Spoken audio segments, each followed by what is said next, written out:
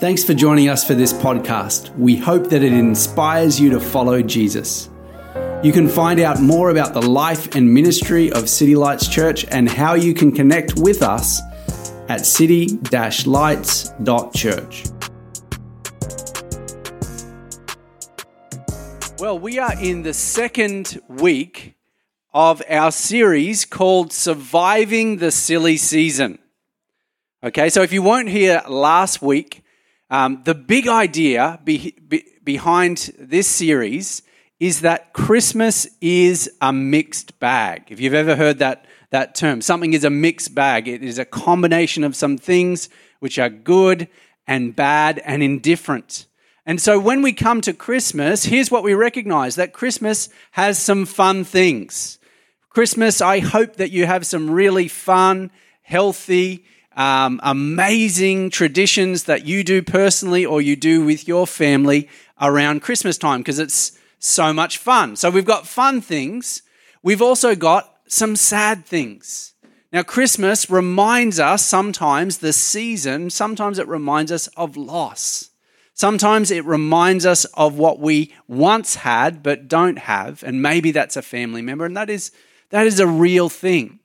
Christmas is also includes some hard things, like that family member that you have to have Christmas with. You know, the one that you're thinking about right now as I'm saying that. Maybe your crazy auntie or your mother-in-law, or is that just me? No, I love my mother-in-law. Don't tell her I said that. She's amazing. And so all these things in the lead up to Christmas, they have an effect on us. And I think that's what makes it the silly season. Now, last week I spoke about busyness, and who doesn't just understand this, but who actually feels that coming into Christmas, you speed up to slow down? Who is feeling that pressure right now? In terms of all the catch-ups, in terms of all the work deadlines, all the commitments that you made, I'm going to do this before the end of the year. So last week I spoke about that. And so there are three pressures. One of those is busyness, the other one is finances, and the last one is relationships.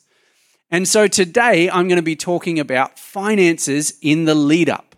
Now, I said that Christmas is a mixed bag. We've got the fun things, we've got the sad things, we've got the hard things.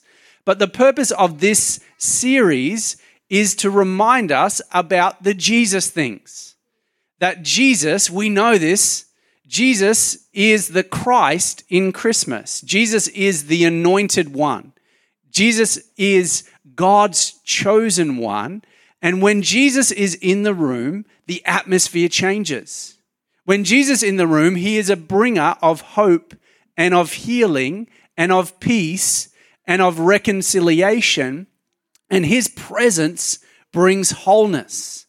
Now, my hope as part of this is that the wholeness and the life of Jesus would not just be present within you, but would actually be present coming out of you and around you as we head into this Christmas season.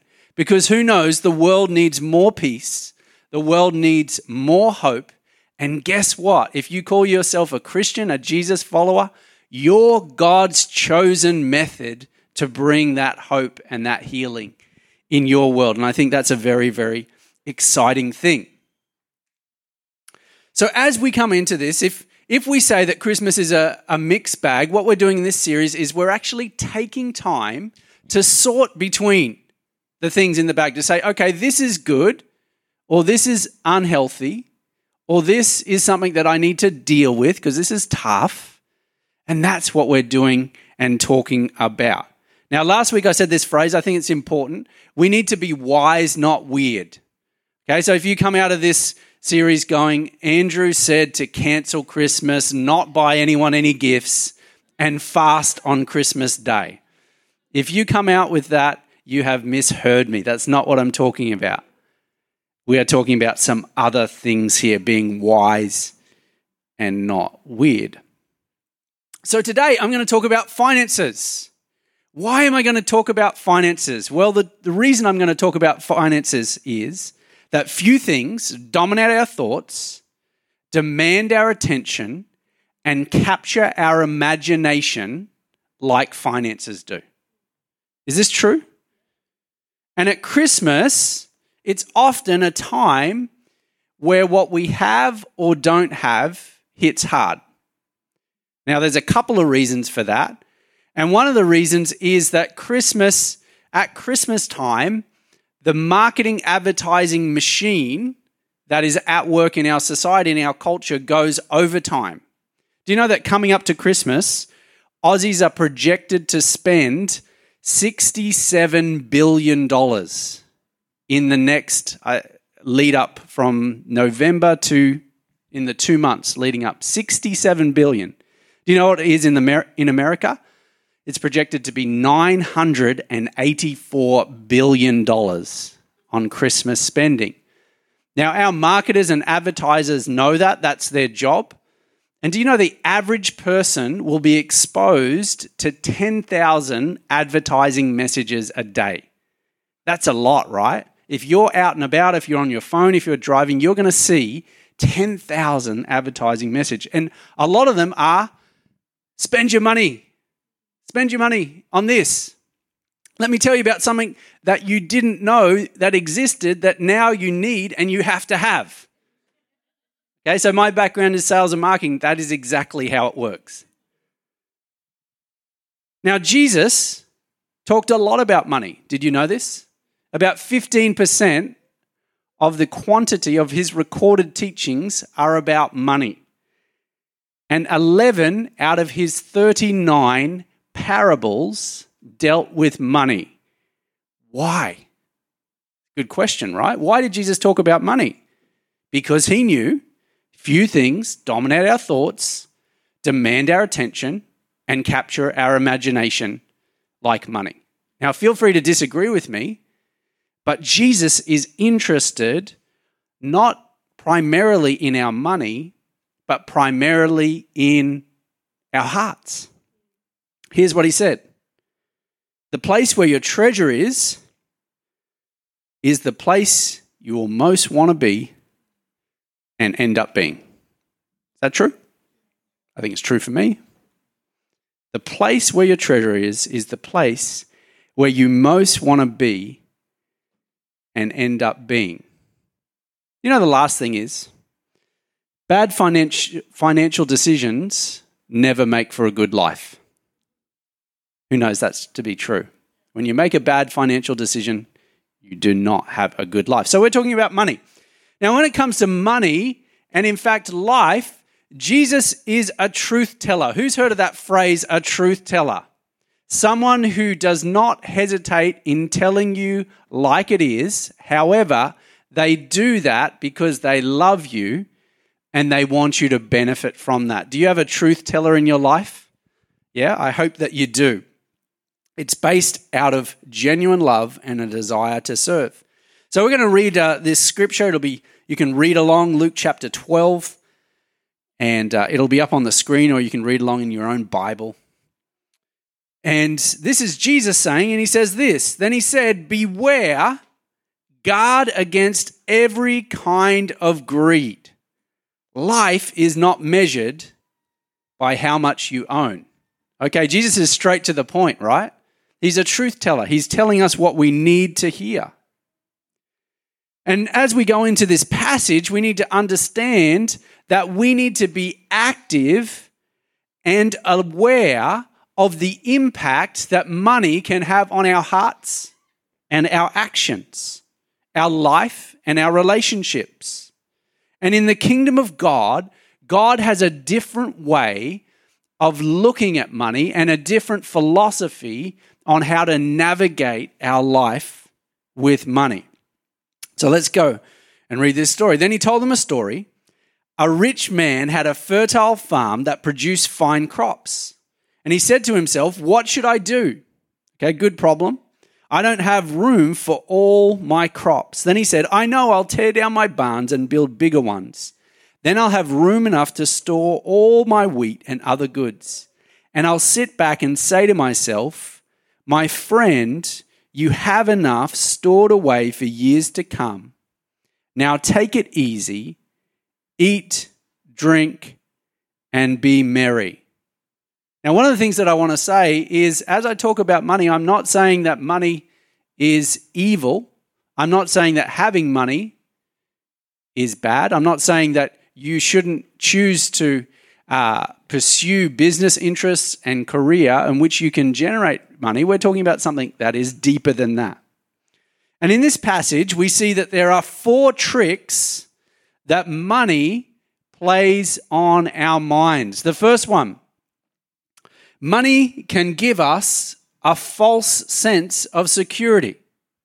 Money can give us a false sense of security. One of the things that I'm fascinated by is there's a lot of news reports about how billionaires are trying to defy the aging process. Have you seen any of those online? So there's different kinds of diets. There's this one billionaire who is going to use cryogenesis. So he's going to freeze his body until science catches up with the technology. So after he dies, and then he believes that there is going to be enough technology for him to come back to life. Okay, unfortunately, he's probably more likely going to be like that piece of steak that you forgot about in the back of your freezer. So they're trying to play God. They're thinking that they can hack the system of life. The second thing is that money can lead us to be obsessed with ourselves. In the parable that I just wrote, there were 6 I's and 3 my's. What should I do? I don't have enough room. I know, I'll tear down my barns and I'll have room enough to store my wheat and other goods. And I'll sit back and say to myself, my friend, you have stored away for years to come. It can lead us to be obsessed with ourselves. Money can also give us the illusion that we possess it. Who knows this to be true? If you think that you possess money, make a diary note 100 years from now and see how you're going with that goal. One of the most famous and well-known stories about people believing that they possess money is that of Tutankhamun. Who knows the story of Tutankhamun? Tutankhamun's tomb. Okay, so Tutankhamun, small guy, 5'6". Okay, 5 foot small. Who's 5'6" here? You don't know. You don't have to self-identify. If you're 5'6", you're a very healthy height. Can you hear the sound of a unicycle pedaling backwards, backtracking? So he became king when he was 9 years old, and for the next 10 years, not only was he king, but he was worshipped as a god. And his idea when he died at the age of 19, probably because of complications with a broken leg, his idea that he would fill this tomb with rare and precious artifacts for him to take into the afterlife. Okay, so in the tomb that they found in 1922, there were 5,000 different artifacts of all different kinds, which were incredibly valuable. In fact, it took them over 10 years to catalogue all of those things. But did Tutankhamun actually take that into the afterlife? No. They found his body 1,500 years later, and all the stuff was still there. Money can give us the illusion we possess it. And the fourth thing is that money can deceive us to think that it's best spent on our best life. We can think that the purpose of money is for us. But here's what God says. But God said to him, "You fool, you'll die this very night, then who will get everything you worked for?"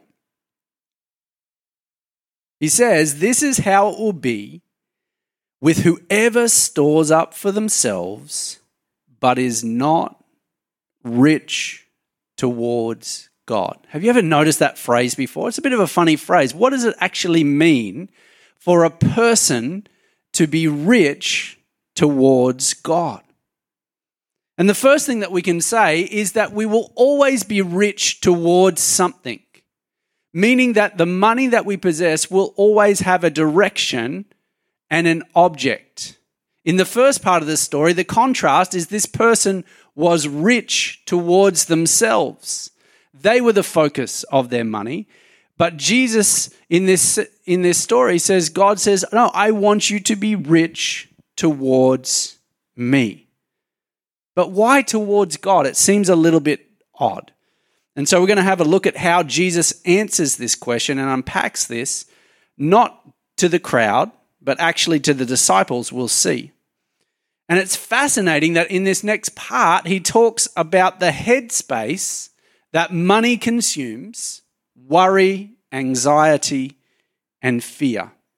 Why? Why does Jesus talk about the headspace money consumes? Because he knows few things, right? Few things dominate our thoughts, demand our attention, and capture our imagination like money does. So verse 22, here he says, turning to his disciples, Jesus said, that is why I tell you not to worry about everyday life, whether you have enough food to eat or enough clothes to wear, for life is more than food and your body more than clothing. Look at the ravens. They don't plant or harvest or store food in barns, and God feeds them. Aren't you more valuable to him than any birds? Can all your worries add a single moment to your life? And if worry can't accomplish a little thing like that, what's the use of worrying over bigger things? Look at the lilies and how they grow. They don't work or make their clothing, yet Solomon in all his glory was not dressed as beautifully as they are. And if God cares so wonderfully for his flowers that are here today and thrown into the fire, tomorrow he will certainly care for you. Why do you have so little faith? And don't be concerned about what to eat and what to drink. Don't worry about such things. All these things, what do? They dominate the thoughts of unbelievers all over the world, but your Father already knows your needs. Seek the kingdom of God above all else, and he will give you everything you need. If we take a moment to actually allow the words of Jesus to impact us, I think it's incredibly calming, don't you think? God is saying, I know that you have financial needs. I know that they are legitimate. He's not delegitimizing your needs, but he's saying, I want you to rest, and I want you to have a mental break, and I want you to be free from anxiety and worry that comes with thinking about finances and about money. And I think that's a powerful thing. I want to say to you personally right now, if you are worried about money, worried about having enough money, maybe enough money just to put food on the table or pay your rent, or maybe enough money for Christmas presents for your family members, I want to say that God cares about that. And I want to encourage you to seek God about that and to just trust that he can provide for you. And the first step towards being rich towards God is dealing with financial anxiety and worry. It's dealing with financial anxiety and worry. Here's why. Worry won't change anything about your financial situation. It won't change anything. I've tried it. It's ineffective. But trusting God will. And so we have a call always to make money second place to God in our life. This is the main point, right? The starting point. For us to be rich towards God, if we choose that as a goal as Jesus followers, we need to always have money second place to God. And there's an encouragement when we trust God that's actually an active process where we exercise our faith in the area of finances. It was probably about 16 years ago. I was in Sydney, and my wife and I were living in this little house that we bought when we got married. And I'd get up at that time at about 5 or 5:30 every morning before work. I worked in the city. I had a job that I loved in sales and marketing. I got up every morning about 5:30, and what I used to do is I used to pray for this church. And it was a time in my life where I had a dream from God, but that dream was not working out. Is anyone in that? You don't have to put your hand up. Just kind of subtly nod without moving any of your body parts. I was in a time in my life where I had a dream which I knew was from God. It was not a selfish dream, but it was not working out. And so I'd get up every morning and I would pray because I believed that God had put in Rebecca and my heart the desire to plant a church in Brisbane, and we were in Sydney. And I'd pray. And I remember one morning I prayed this prayer. I said, God, with this church, I said, I don't want to have to worry about money because I think that I will have other things on my mind. That's what I prayed. Personal prayer. And do you know what? God answered that prayer. It is an exercise of our faith towards trusting God in every area of our life. And so if you're in a situation, now I want to kind of add a couple of things here. Yes, I have a budget. I track money. Okay? I'm aware of what comes in and goes out. Not worrying about money is not just about being blasé or carefree. But I don't lose any night's sleep over the rising cost of living or rent or mortgage repayments. Why? Because I have a deep trust that God will provide. How has God provided for me and us as part of this spectacularly and in uncommon ways and not always predictable ways? Do you know that God wants to do the same to you and the same with you?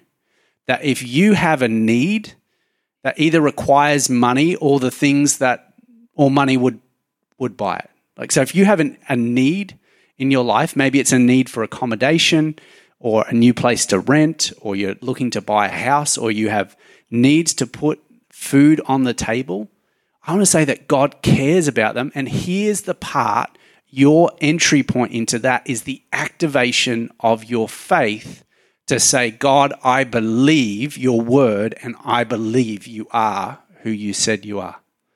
And so I want to encourage you that any person can step into that zone because the Bible is for everyone. You don't have to get to a certain level. There's no kind of belting system like white and brown and black and double black. There's no kind of Christian ranking system. It's just about people that take God as his word and say, God, I am going to believe you. I'm going to trust you in this area. Is that good? Okay, we're going to verse 33. And Jesus said, sell your possessions and give to those in need. This will store up treasure for you in heaven. And the purses of heaven never get old or develop holes. Your treasure will be safe. No thief can steal it, and no moth can destroy it. Wherever your treasure is, there the desires of your heart will also be. Now, there's two things that we understand about money in the kingdom of God. Now, when I say the kingdom of God, money in the kingdom of God describes the way that the world operates when God is in control. It describes the system of how God thinks about things and how things operate in the kingdom of God, which is often in contrast with the kingdom of the world. Now, there's two things that we need to understand. And the first is this, is that money makes a difference in eternity. Money makes a difference in eternity. The second thing that we understand is that Jesus takes the use of our money personally. Jesus takes the use of our money personally. Let me unpack this. In Matthew 25, Jesus says, when we get to heaven, we will be welcomed and Jesus will say, thank you for what you provided. Thank you for the resources that you provided. Thank you for that meal that you gave me. Thank you for that cup of water that you gave me. Thank you that I was a stranger and you looked out for me and you provided resources. Thank you that I was lonely and you came to visit me. This is what it says in Matthew 25. And the people in Matthew, in the story, will say to Jesus, Jesus, I never did that for you. And Jesus says, no, you didn't do it for me. But every time you use your resources to bless and care for other people, it's like you're doing it to me. What is he saying? I take it personally in the most wonderful possible way. That every time we express an act of generosity to someone, Jesus is saying, thank you. It's actually ministry to Jesus. He loves it. He delights in it. And Jesus takes our use of money personally, and our money makes a difference in eternity. Here's a sobering thing, and if you call yourself a Jesus follower, this is for you, is that we give an account in heaven of how we used our money. It's a sobering thought, but it's a true thing. So, let's continue to define this question. How can we be rich towards God? Let me say a couple of things. We're rich towards God when we give up our anxiety and our worry. We're rich towards God when we realize that money is not just for us. We're rich towards God when we're rich towards the poor. We're rich towards God when we're rich towards the stranger, towards the person that we don't know and can never receive any benefit from. We are rich towards God when we're rich towards the mission of the local church, which is God's primary agent for generosity and transformation on the earth. We are rich towards God when we ask God how we should spend his money. One of my favorite pastors, preachers, and commentators, R. Kent Hughes, says this: there are rich and poor too who are rich towards God because they use what God has given them for others. He says, the scriptures celebrate such people: the well-to-do centurion who built a synagogue for God's people, the hospitable home of Mary, Martha, and Lazarus, where Jesus found respite, the well-connected women who supported Jesus' ministry. All these wealthy people were rich towards God. And the way to become rich toward God is to invest in Christ's church and in the lives of people. He goes on to say, the key to all this is not the adoption of a particular lifestyle, meaning it's not about what you have or what you don't have, but it is to give and give and give and give, because to do so is to invest and invest and invest and invest to become rich towards God. I want to just take a moment to talk about a couple of ways coming into Christmas about how we can be rich towards God. Some practical steps. The first thing that I want to say is this, is that if you have given to City Lights in the last 3 months, you have given to all of these things, because 10% of all the tithes and offerings that we receive goes to missions, community, and care. So the Middle East humanitarian crisis, a church plant for another church. We've given to YWAM Brisbane, and also some new initiatives they're doing in Japan. SU chaplaincy work in Ukraine, Thailand, a citywide prayer meeting, and also another church's new building. Why? Why would we do that?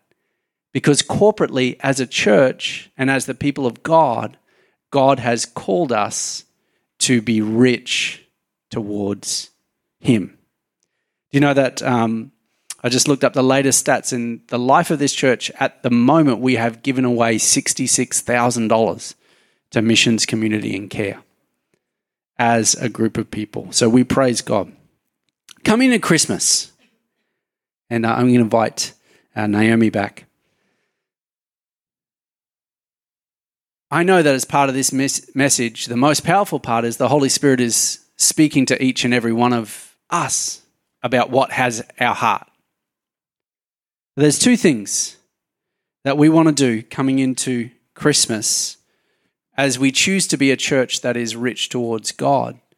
And the first is that we are going to continue to give towards the humanitarian crisis in the Middle East. If you've seen in the news, I think it's well over 600,000, maybe even getting up to 1 million people. I don't know the exact stats. A lot of people are displaced. This is a true example of when we get into heaven and Jesus says, thank you so much for providing a tent, for providing a meal, for providing clean water for that person. We'll say, God, I never met that person. And he'll say, yeah, you did. You gave towards that. Strangers, we'll probably never meet those people, but God loves them. And it's our responsibility to play a part, whatever part that is, in helping those people. So I want to encourage you to do that. You can do that. There's some envelopes up the back. If you just write missions, all of that money will go towards that. We're going to this is going to be an extra offering. And I think it's significant. I think it's worth talking about and worth prioritizing. The other thing that we're going to do, and you'll find out more about this in a couple of weeks, is something called Hidden Heroes. So we're going to equip you with a little card that says thank you. And so what we would love for you to do is find somebody who you don't know who does things that you know are probably not recognized. Like maybe someone who works in your local shopping center cleaning the toilets. And here's what we want to do is we want to encourage you to buy like a small gift of chocolates, and you don't have to know their name, and you just write in that card, thank you so much for everything that you do, and then you give it to them. Does that sound like a good idea? I think that sounds like a great way for us to release the heart of Jesus and the generosity of Jesus at this time. Why don't you stand to your feet? Thanks for joining us for this message. We hope that it has inspired you to follow Jesus. You can find out more about City Lights Church at city-lights.church.